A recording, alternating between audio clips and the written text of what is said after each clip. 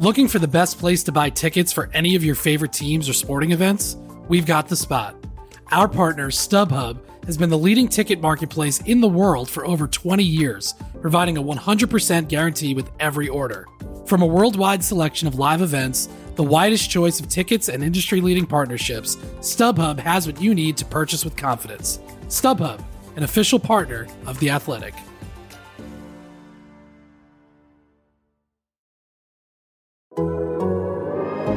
The Athletic.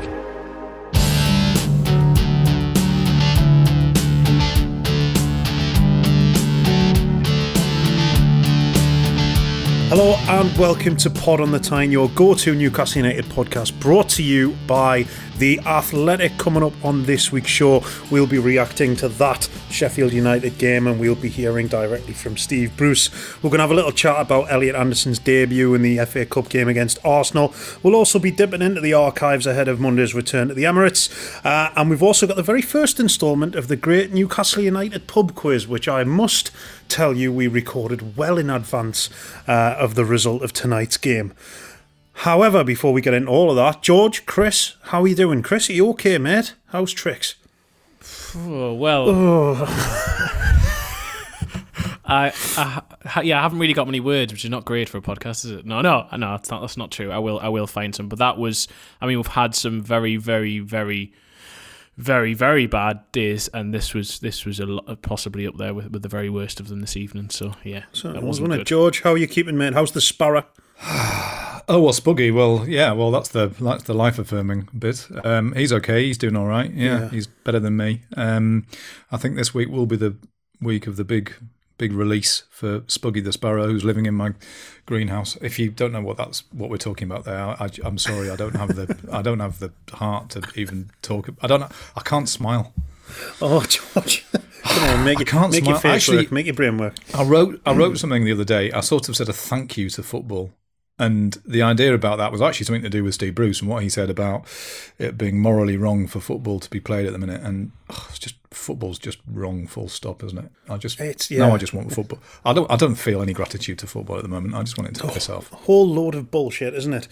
Well, we're gonna get into that, and we're gonna get into the Sheffield United result and all the fallout from that. But before we get into that, let me quickly remind you that you can sign up to The Athletic right now for just $3.99 a month for the first 6 months and enjoy unrivaled Newcastle coverage in 2021, as well as all the ad-free podcasts via the app. Just go to theathletic.com/Newcastle pod.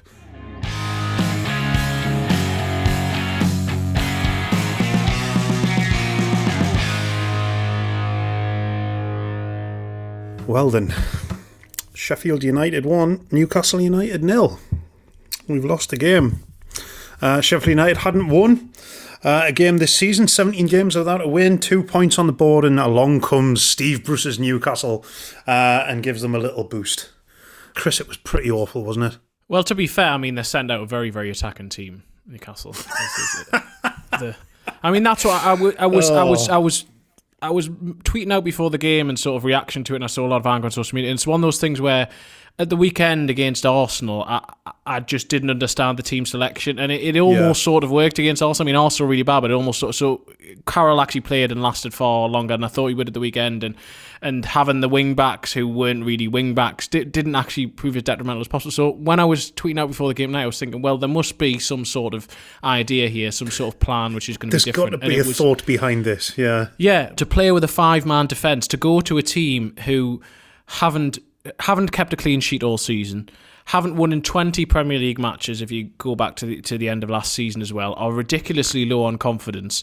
A game that Newcastle needed really to win, but Steve Bruce treated it very much of the opinion it was clearly a team set up not to lose. But the problem was, as soon as they conceded, they were always going to lose. But even before that, even before the red card, even before the penalty incident, Newcastle did what Newcastle have done far too often, and that was be passive, to cede the initiative to the opposition, to let them have so much of the ball. And then on the rare occasions they got it, Newcastle's passing accuracy was absolutely abysmal once again. I mean, in the end, they finished with a passing accuracy of 68.6%. Second half, that is 60% passing accuracy. It was just awful. Yeah, they set up. I said this to Chris beforehand, or just as it started, that they'd set up as if they were playing Sheffield United last season, and Sheffield United were excellent last season. They were really good, and they were ferocious and they were physical, and it's like Newcastle sort of went there cowering. They were cowering, and I made a joke on Twitter. I sort of said it's kind of nice of Newcastle to let Sheffield United play themselves into form, but they did. And by the end, Sheffield United were actually looking good. And it was that attitude really that sort of the most distressing thing. And this whole idea of work in progress. I mean, that just has to be demolished for what it is now. This is not a work in progress. This is a study in decline, and that's what we're watching. I mean, quite funny or quite interesting. I said that again on social media, and I got a response from a mate of mine, one of my kind of closest friends, who's a Sheffield United fan. He used to live up here in Jesmond, and I met him at Bramall Lane last season. If you remember that incredible smash and grab at Bramall Lane last season, and he just responded to me and sort of said, Newcastle were played like they played last season. They set up in a similar way, and they just didn't have the luck. It didn't run for them in the same way. And actually, I don't wholly agree. I think it was particularly bad tonight. But I sort of do agree that for all the way through last season, we were discussing how the football did not marry the results. And tonight, the football got the result it absolutely deserved. Yeah, completely.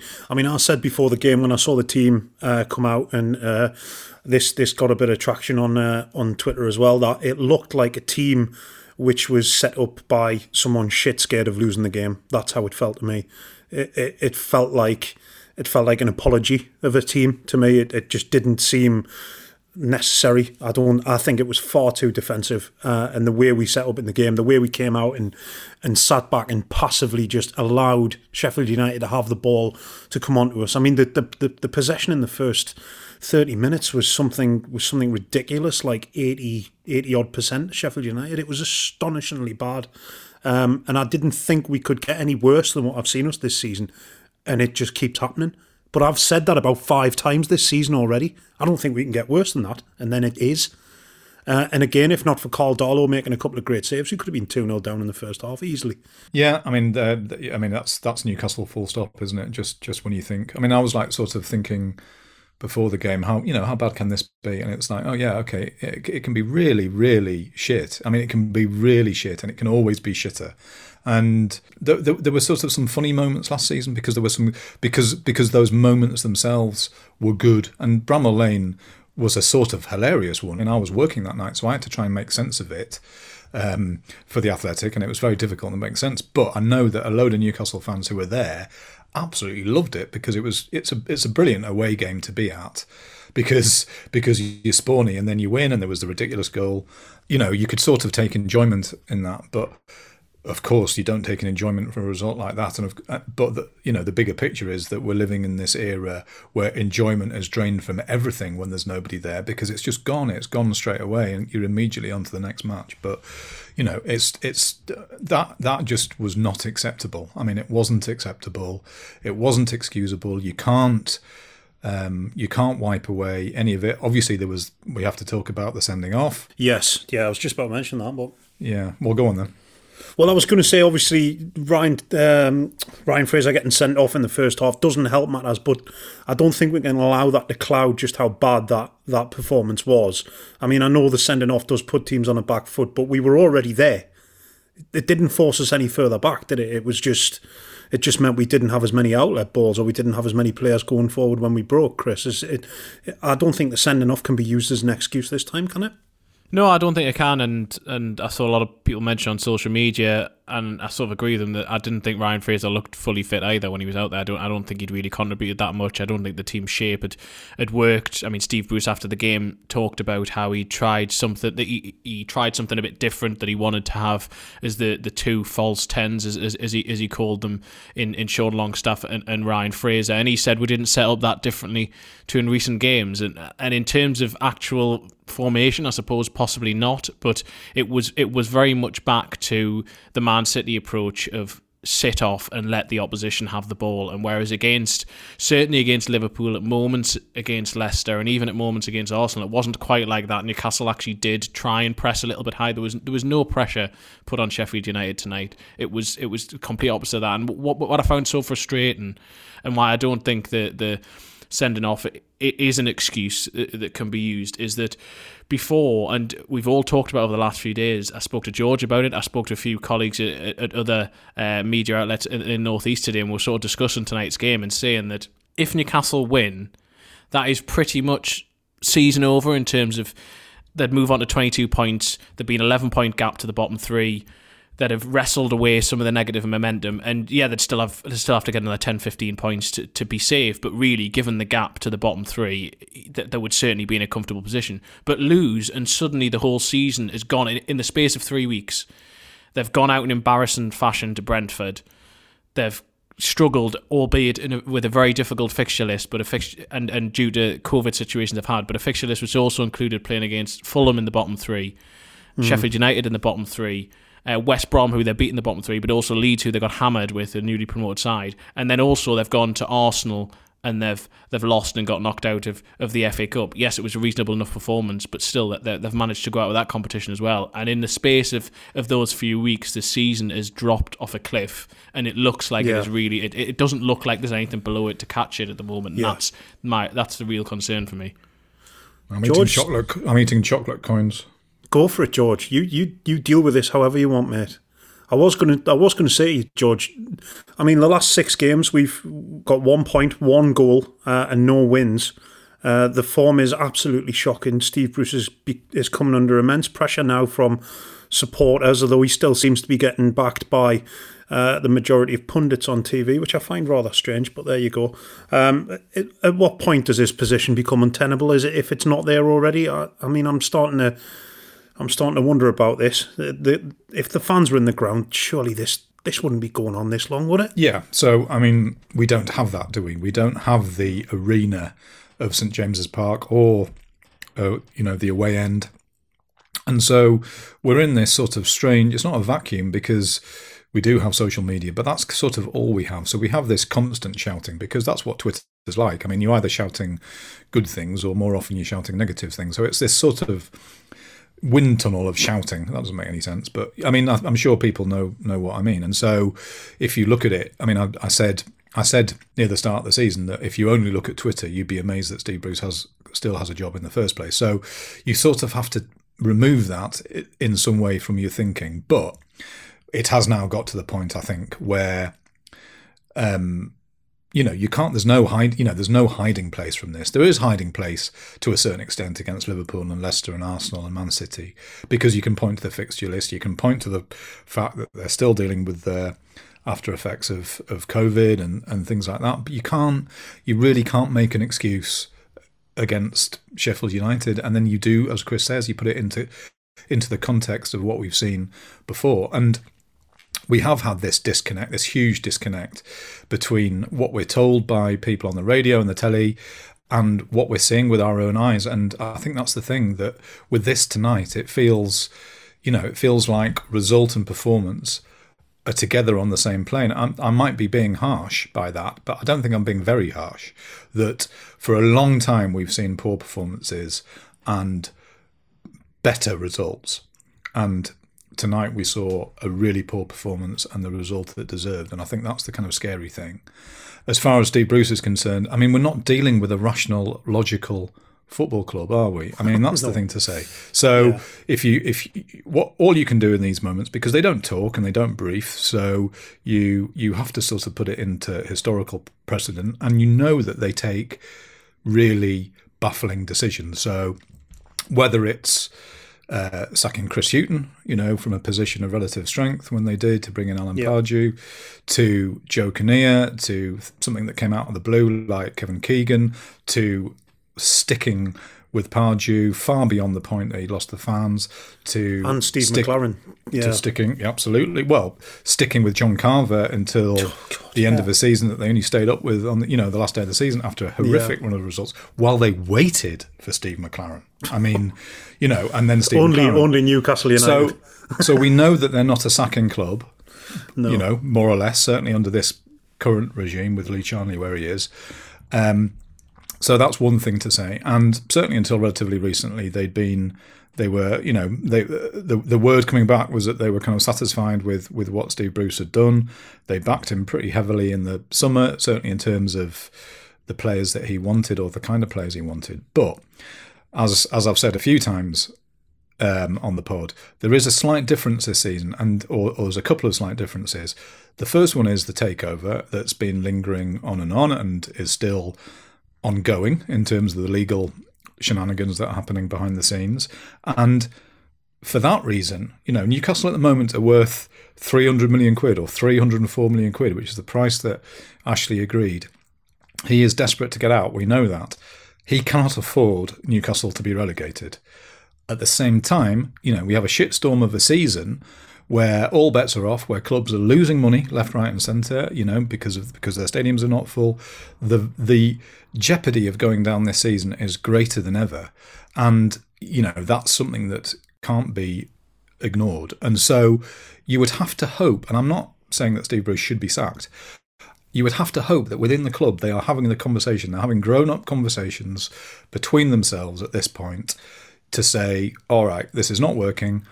Can we make it better?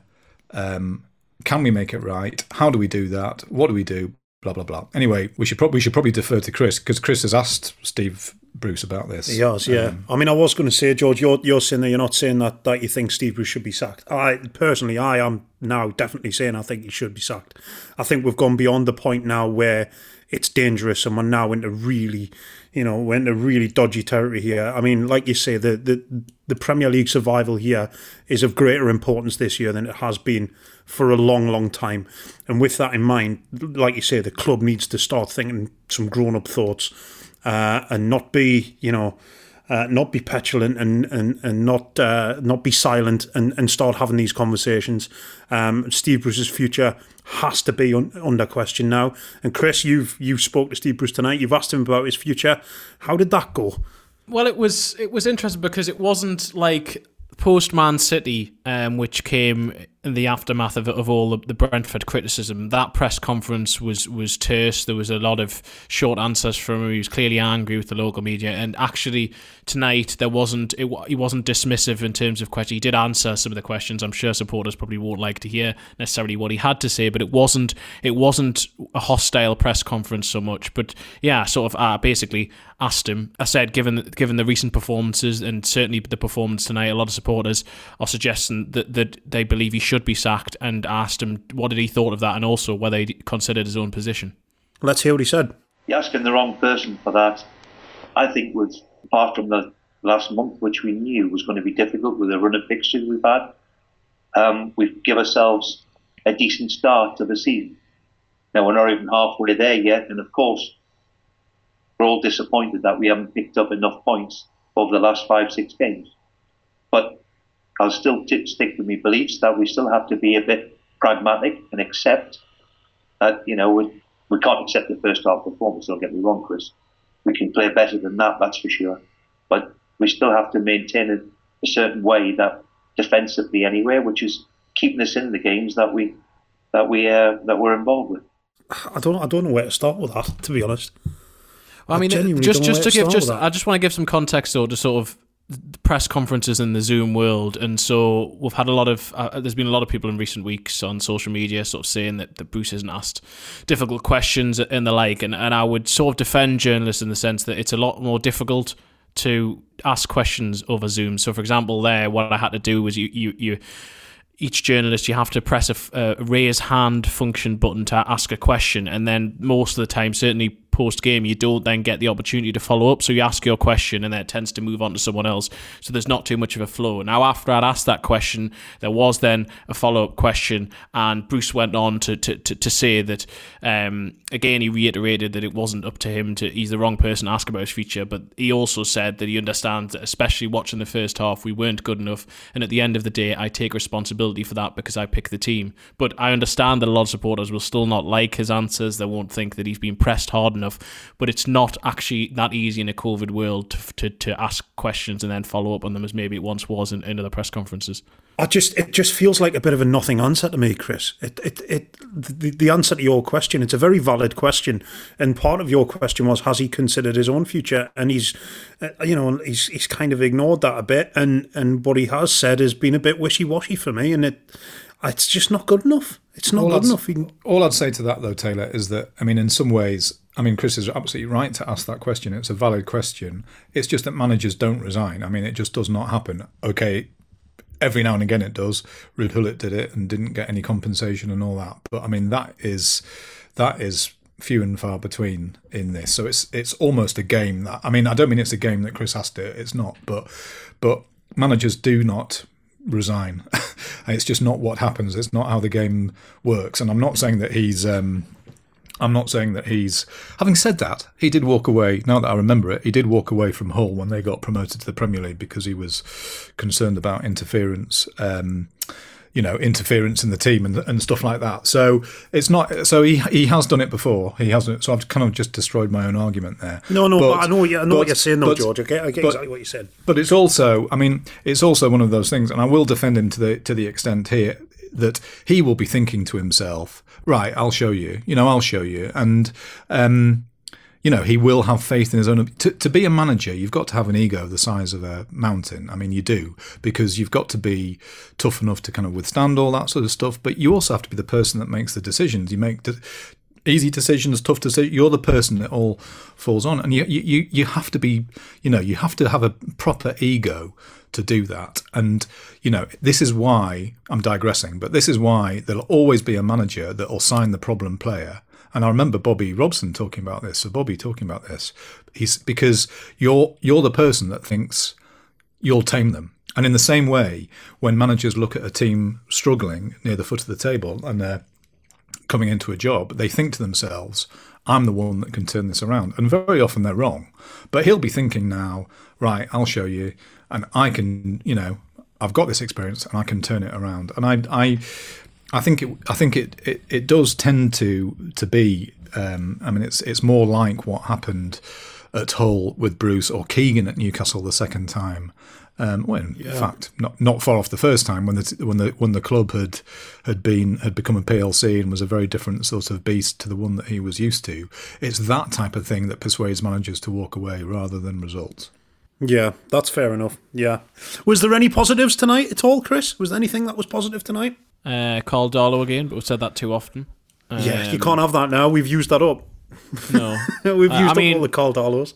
I mean, just a slight point, and this is the game was basically gone by then, but I still am flabbergasted that Billy Sharp wasn't dismissed for what was a horrendous challenge. Yeah. I mean, that was cynical. It was bad.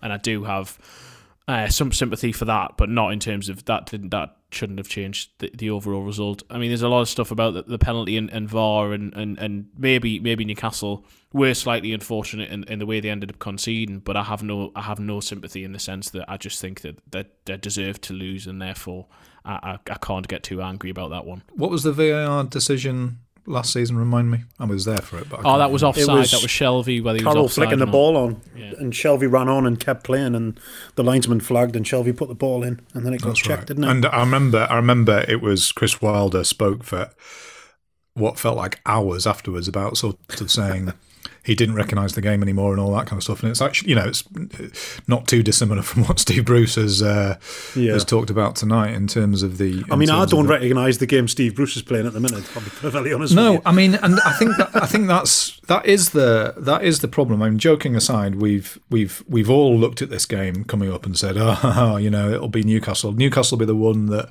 they give them their first win, and it's so depressingly predictable that should have happened. And I think the thing is that it is bad. It's really, really bad. And I'm feeling sort of sad and angry and all that. But part of me is also feeling a bit dead inside because this is on a par with what we've seen far too often. This is the football we're seeing. It's not like they've been playing okay and suddenly there's this dreadful, terrible result that makes your stomach stink and you stink? What's happened? I'm in a rap. I'm doing a rap. Sometimes your stomach does stink, but that's the sometimes you do. Together. And it's not like that. It's not the shock of it. It's not like it's a shock, is it? I mean, no. Sheffield United were favourites to win. and they won. Yeah. So, and it is just that thing, that cold feeling inside that this is how it is. And this was a particularly bad version of it, but it's more or less like this. It's on a par with this far too often. And yeah, I think people are just craving something else. And it does get to us. And when I said before, I wasn't saying that Steve Bruce should be sacked. I think it's a perfectly valid, conversation. I think my fear, I suppose last season, my fear was kind of, well, all right, so a lot of people don't want Steve Bruce, but seriously, honestly, let's have that conversation about what you think this lot would do, who they would bring in next. And I think last season, when results were, again, far better than performances, I think that response was okay. I mean, a lot of people didn't like it, but I think that response was okay. There does come a point, though, where you have to sort of say, actually, pretty much anything might be better than this, or it just needs something different. And, please, no, not joking here, but, I mean, do you know what I mean? I mean, nobody needs that. No, that having somebody experienced, competent, again, people would question some of these phrases, that maybe that was the best that Newcastle were going to get last season, and they just had to be guided through. And by the end of that season, Newcastle were guided through. But this feels like something different now. And so it is, it feels really uncomfortable. But that discomfort it's not the fault of fans. It's not the fault of, them at all. They're responding to what they're seeing and what they've been served up month after month after month. Is this a relegation fight now, Chris? Yes. I mean, the only thing saving grace for Newcastle at the moment is that certainly, the bottom two, even though Sheffield United won tonight, the bottom two are effectively cut adrift. But yes, Newcastle now have to view this as a relegation battle. This episode is brought to you by Michelob Ultra, the official beer sponsor of the NBA. Want to get closer to the game than ever before? Michelob Ultra Courtside is giving fans the chance to win exclusive NBA prizes and experiences like official gear, courtside seats to an NBA game, and more. Head over to MichelobUltra.com/courtside to learn more. Looking for an assist with your credit card but can't get a hold of anyone? Luckily, with 24/7 US-based live customer service from Discover, everyone has the option to talk to a real person anytime, day or night. Yep, you heard it right. You can talk to a real human in customer service anytime. Sounds like a real game changer, if you ask me. Make the right call and get the service you deserve with Discover. Limitations apply. See terms at discover.com/creditcard. It's all gone a bit shit, hasn't it? Yeah, and bearing in mind this was supposed to be our cheery podcast when we changed things around a bit. And podcast rebranding, we picked a great week to do that, didn't we? Looks like I picked the wrong week to give up smoking. I actually have stopped drinking as well. I packed in drinking a couple of weeks ago. And the Ryan Fraser red card happened tonight, and I just looked towards the kitchen door and thought, I could go and get a beer, couldn't I? Who's going to, no one's going to see. No one's going to tell me off. I didn't do it. I held off. I was being strong. Well, let's move on. Let's try and introduce a little bit of levity into the podcast. Like we said, we did try a little rebrand this week. We thought we'd stick a few new bits and pieces in there, a few little features to get your ears burning, and you can listen to some different stuff with a little quiz, George versus Chris. And I will reiterate, we recorded this afternoon at 3:00 when everything seemed rosy in the world. Before Newcastle had lost to Sheffield United. So if you are feeling a bit down in the dumps, ladies and gents, please pull a chair up and listen to George slowly lose his mind as we ask him questions. Here we go.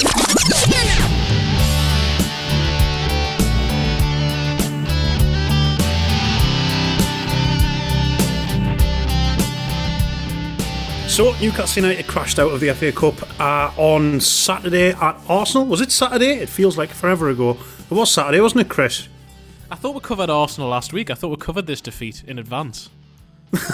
Yeah, I did that perfectly. We did mention that it was going to be a defeat, and we were right. So yeah, they crashed out the FA Cup to Arsenal on Saturday, but one of the bright sparks of that game, in an otherwise dull afternoon, was the debut of young Elliot Anderson. A fantastic showing from the young lad, and great to see some talent on the pitch coming through from the academy, Chris. It was great to see Elliot Anderson come on, and he was a positive from that game. I thought in general, if we're just going to quickly talk about the match, for certainly the second half, I thought Newcastle played well, possibly should have and could have won it, given Andy Carroll's two huge chances. With those sitters, man. I know. Oh. They are goals if they fall to Callum Wilson, aren't they? I feel like they might be, you know. You'd have thought so, yeah. I mean, you'd like to think for most people there would be. But anyway, I mean, Elliot Anderson himself had an opportunity when he came on. But yeah, he came, I think it was 9 minutes to go. And he's been someone who's been in and around the first team, training with them since September. He's partly benefited from the situation that's been brought about by COVID, in the sense that the under-23s are completely separate from the first team now, and so Anderson was brought up to train with the first team, and he's there A, on merit, but also B, because you can't necessarily fleet between the two different quote-unquote bubbles. He has played for the 23s in some matches, but he's travelled to games separately. He's been kept separate from them, except playing during the matches. And Bruce said a few weeks ago that it was inevitable that he was going to make his debut. He'd been that impressed with him, and he's really made an impression actually on Alan Saint-Maximin during training, which is that right? I don't know if that's a positive or a negative in terms of him taking him under his wing, but the two of them, yeah, Saint-Maximin's really taken to him and likes what he's seen from him. He's an 18-year-old attacker midfielder, long been seen as someone who was going to break into the first team at some stage. The Longstaffs obviously broke through in the last couple of years, but Anderson, from about the age of 12 or 13, there was really high hopes from him, and that he had something a bit different about him. His granddad, Jeff Allen, was part of the 1969 Fairs Cup winning squad, so there is clearly the genes are very good. Very good links there. But it's been a really positive thing to see over the last few weeks, to just have something to hold on to, and given Newcastle's paucity in terms of the lack of creativity in midfield, Anderson does bring something a little bit different. He does like to try things. He looked very comfortable on the ball, and I think that actually those midfield issues have also benefited him, and that's probably why we may see more of him in the coming days and weeks, hopefully. I didn't think the occasion got to him or anything either. He looked like he fitted in straight away, George, didn't he? He was on the pitch. He was getting stuck in. He was putting his mark on the game. Yeah, one of the things you look for when a kid comes through into the team is to see what sort of attitude they have, and as well as the actual quality he's got, which I think we could see. He just didn't have any fear, did he? There was no holding back. There was no sense that he was overawed by the occasion, and that side of it was very encouraging. For me, I mean, I hate doing this because I know this is what happens whenever a young player comes through. They get compared to an established player, and they say they are a young so-and-so. But the second he came on, the first name that popped into my head, the way he runs, the way he carried himself, the way he was playing the ball was I remember watching Ross Barkley when he was young, and I remember seeing him play and thinking, wow, actually he's got a touch of that kind of bullish nature about him. And I always thought Ross Barkley had a bit of the Gazzas about him when he was younger as well. So I know it's lofty comparisons, but that was the instant that he came on and he started getting the ball and moving around. I thought, wow, he's got a touch of the Barkleys about him, Chris.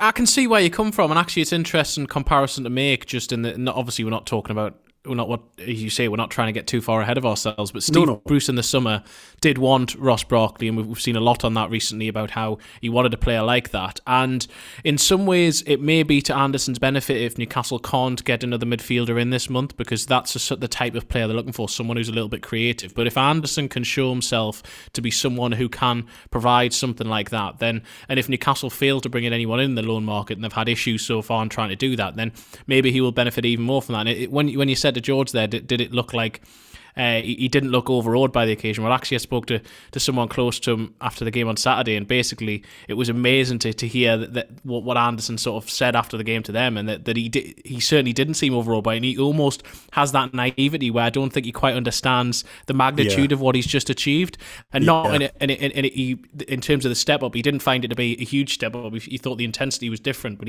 he still felt he could make that step up, and not in a sort of arrogant way, just that he is that talented that really he did look very comfortable out there. And it's only 39 minutes or whatever we saw of him, and he hasn't made his Premier League debut yet. I hope that we will see more of him in the coming weeks and months. But in a season, and well, 2 seasons really, where we've seen very little to be positive about, I think Elliot Anderson breaking through and just bringing that has been such a positive. And I wrote a big piece on him back in November, because I knew it looked highly likely he was going to make his debut at some point, and spoke to people who know him well, and he benefited actually strangely from either side of lockdown. He basically grew, I think it was 4 inches during the lockdown period. So he was about 5 in foot height, 5. yeah. And in height.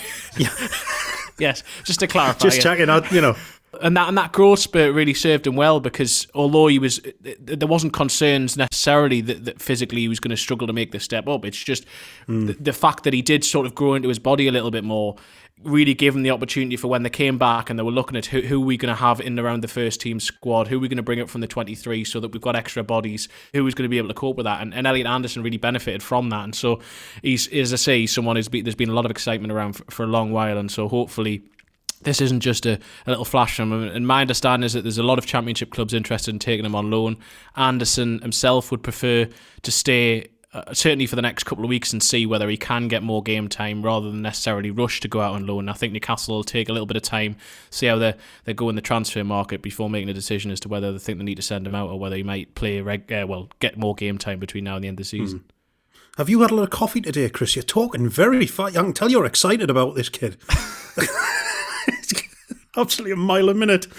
I mean, one of the things Newcastle have struggled with a little bit this season is ball retention and taking care of the ball and being sort of more determined in possession to keep hold of things. And I thought when Anderson came on, he looked like he looked like he wanted to try things, but he also looked very comfortable on the ball, George. He looked like he was sort of like he knew what he was doing, like he had a bit of confidence in himself. And whether that's just the youthful exuberance and just getting on with it, and he's not jaded by giving the ball away on the edge of his box every other week for 6 years. But he just cracked on, didn't he? It was great. Yeah, I mean, we've talked about it so many times. This is a team that absolutely despises the football, and they're not afraid to show it. So it's definitely encouraging and nice to see someone who wants time on the ball, who wants to be on the ball, isn't afraid to be positive about it. I mean, that's another criticism of this team that we mention frequently, that so much of the play goes sideways or backwards.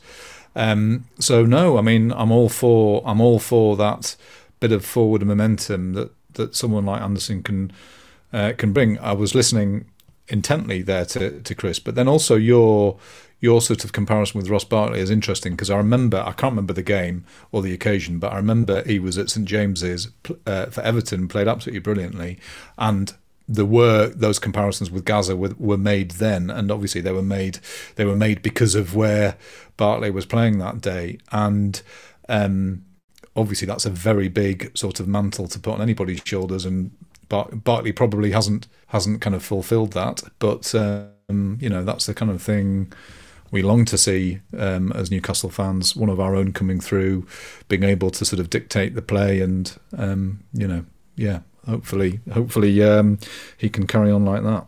Chris, you're obviously very excited about this young man. Is there any other academy talent knocking about that we should be keeping an eye out for on the radar?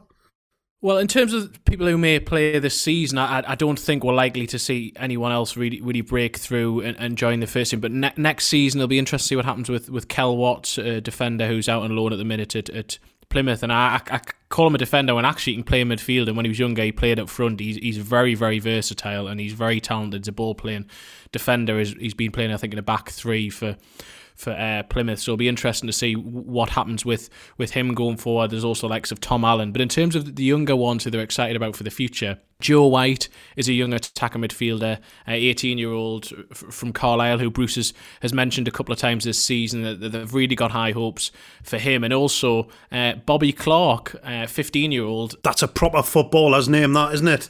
Well, that is a proper footballer's name, Bobby Clark, inside right for Fulchester United.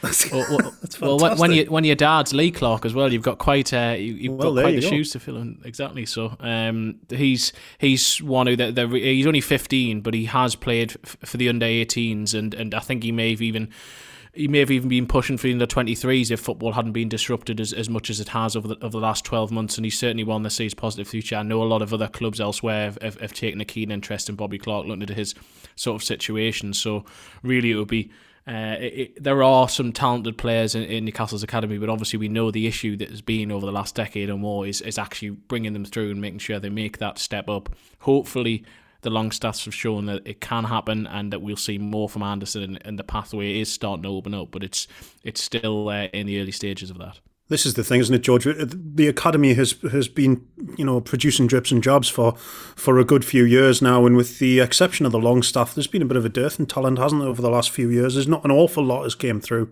besides Andy Carroll, of course, Paul Dummett, players like that, Stephen Taylor, but apart from that, there hasn't been an influx of youth, has there? No, I think one of the problems has been the way the club has been run and managed. That the ownership did put great store on having top academy status, but there's been far too much change at the top of the academy over the years and not enough stability, and it's just not been seen as a place where kids are going to thrive and then get into the first team, and so that's been a real problem for the club, particularly when clubs like Sunderland and Middlesbrough have been producing players who either for their own first teams or for others. And yeah, hopefully this is the sign of better to come. There has to be that link there. So yeah, fingers crossed there's more of this to come.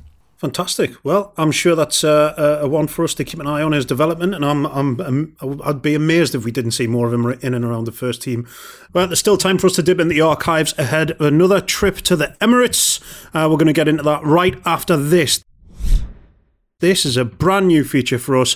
We're going to be pitting the wits of two of the Northeast's top journalists that we're able to get hold of. In the first of a new series of the Newcastle United pub quiz. This week, ladies and gentlemen, it is George v Chris. Are we ready for this, chaps? George, you've seemed a bit, you have a bit of trepidation about this old quiz malarkey. You're not good with the memory? I absolutely hate quizzes to the very core of my being, so I'm really looking forward to this new feature. Good. Yeah, I'm glad we've done this. And Chris, you're a walking encyclopedia, aren't you? So you shouldn't have too much trouble with this. Yes, and the fact that George hates them so much makes it even more sweet that we get to do this every week, so I'm delighted. Just wait until the week when George is the quiz master. Honestly, it's going to be an absolute nightmare, isn't it? It'll be carnage. Well, we are going to have to swap it around, because I simply refuse to be the person getting answers wrong every week. I've made the questions this week pretty difficult, I'll be honest, and they're all based around the 2010-2011 season. Can you remember that far back, George? 2010-2011 season. Yes, so that was the first season Newcastle were back in the Premier League after promotion.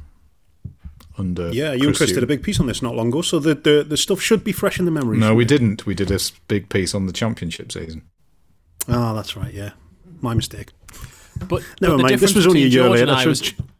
And George did cover the team professionally at that stage, whereas I didn't, so really George should have an advantage, but... It's not going to be the case, is it? Right, let's crack on.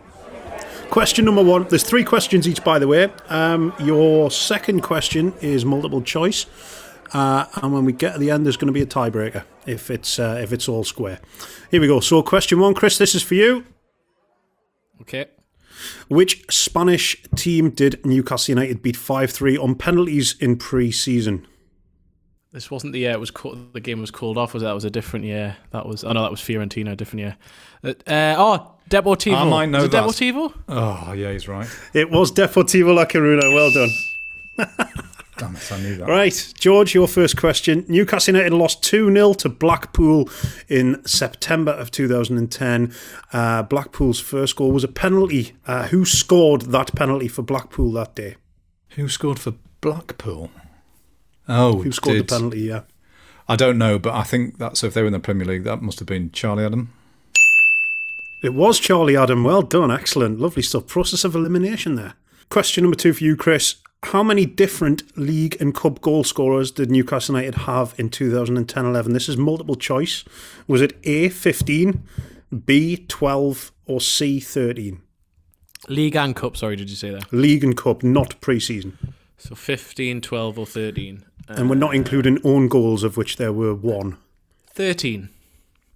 That's correct. C13. Yes. That's the correct answer. Well done. Oh, little celebration there from Chris Wolf. Okay, George, your question, multiple choice. Newcastle United beat Aston Villa 6-0 in their first home game of the season. What was the attendance of that game? Was it A, 43,546? Was it B, 50,334? Or was it C, 48,245?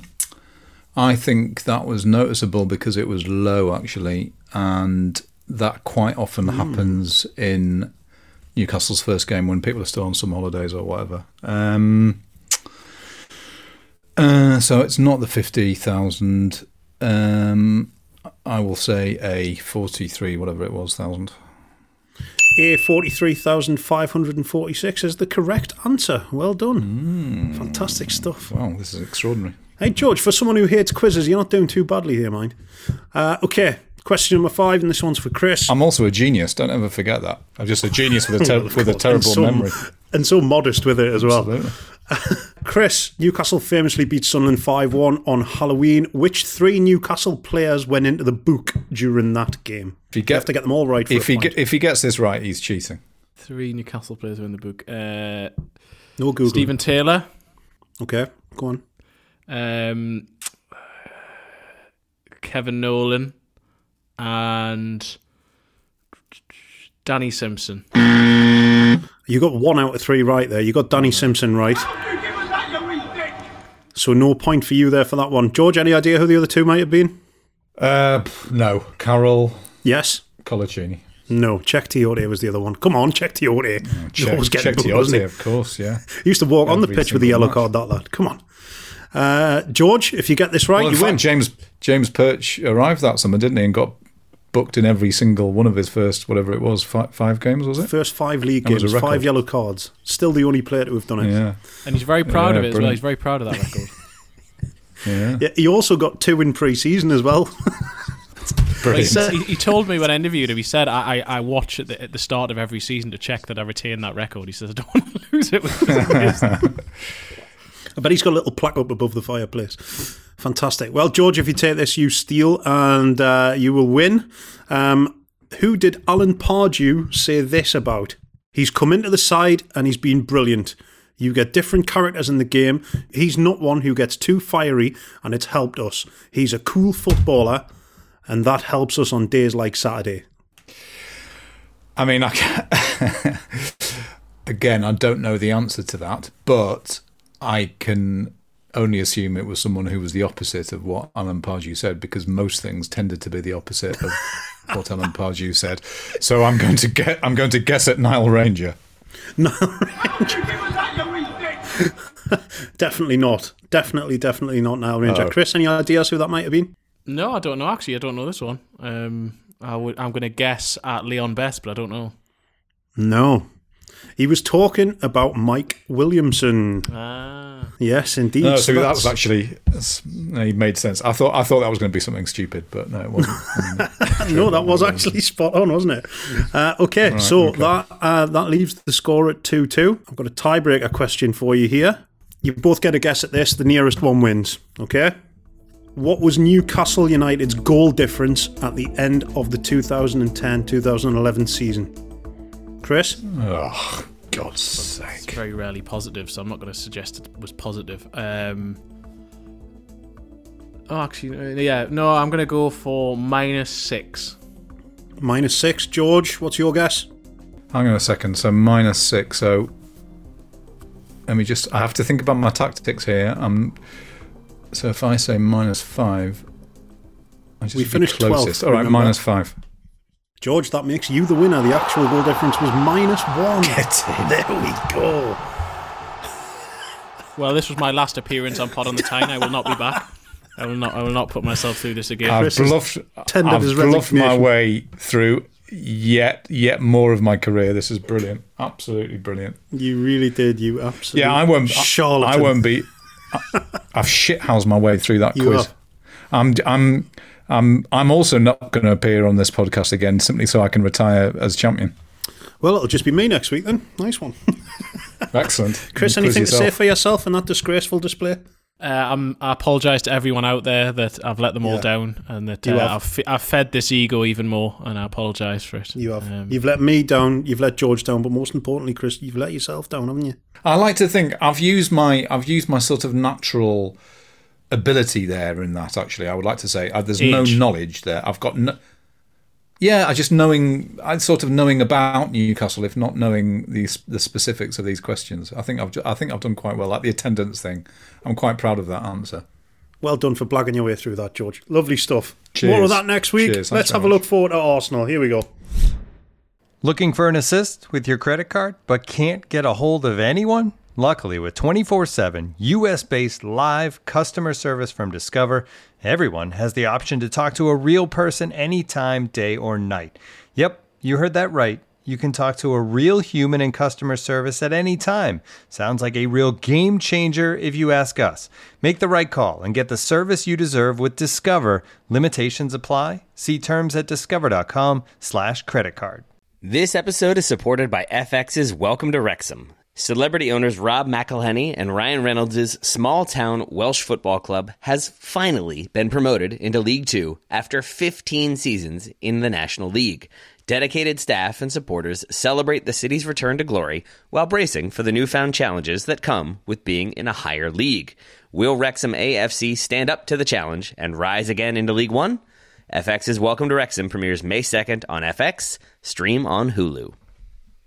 Right then, let's move on, ladies and gents. We're going to move into another new section here. We're going to look back into the annals of history, the archives of pain as Newcastle fans. And just linking it back to that quiz, we're going to have a look at Newcastle v Arsenal at the Emirates, 7th of November 2010. And I believe we have a little clip to play. Barton's free kick. Oh, it's a terrific header and they have scored! And it's that man, it had to be him, didn't it, who gets it? Andy Carroll with a towering header to beat Fabianski and give Newcastle a dream lead here right at the end of the half. Oh, literal chills, lads. I don't know about you. Absolute chills. Should turn the heating up. That was fantastic stuff. Andy Carroll rising high above Lucas Fabianski to nod the winner at the Emirates in 2010. Andy Carroll at his absolute pomp there, wasn't he, George? Right in the middle of his prime. Fantastic header.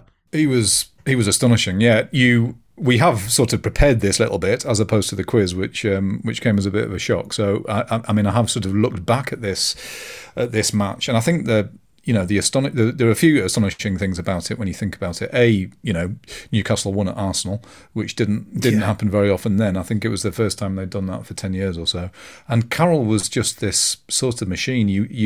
It was the same in the Championship season, but definitely this season, you just saw him get better with every match. And, Fabianski, aka Flappy Hansky, I don't think he dealt with Barton's free kick leading up to that very well, but Carroll was just this sort of machine and terrifying in the air and good on the deck and learning and growing. And there was so much sort of around, there was loads happening around him sort of off the pitch at the time. Yeah. But there was also sort of stuff happening around the team too, including Chris Hughton sort of mind-bogglingly being under pressure internally at the club, but no, Carroll. I mean, Carroll. We've seen this sort of different, diminished version of him at Newcastle since he's come home, and I think that perhaps that makes us forget a little bit just what an astonishing footballer he was, and particularly for Newcastle then, and of course, not too long after that, he would be joining Liverpool too. But no. Yeah, brilliant. He was just brilliant. He was unstoppable. I think it was pretty obvious that season that a lot of defenders who he came up against hadn't came up against anything like Andy Carroll before, or maybe even since. What the hell is this crazy 6'5" man horse that's galloping towards me and trying to head me into the goal along with the ball? He was an absolute terrifying prospect for defenders, wasn't he, Chris? He was, and he was also. He was not only strong in the air, though, he was also very good on the deck, and so therefore it wasn't as if he was sort of a one-trick pony or whatever. He was very, very difficult to defend against, and he had an absolute hammer of a left foot. And we saw, as George said, in the second half of that Championship season, he started to really go into his own. In the first half of the 2010-11 season, he was arguably the best striker in England, certainly up there with them. And he ended up getting into the England squad and made his debut. I think it was that November, so it was around about the time that he scored this goal at Arsenal. And it was that, I think that was part of the reason why Newcastle really did surpass expectations that year. Certainly the first half of the year when Carroll scored, and he got the hat-trick early on against Aston Villa, if I remember correctly. And I just think it is such a shame. And when he came back, there was so much, you couldn't help but feel that nostalgia, and we haven't seen much of it. I mean, for large parts of the game against Arsenal on Saturday, actually, he certainly wasn't the Andy Carroll of 2010-11, but there was sort of signs of what he could bring, other than shooting, obviously.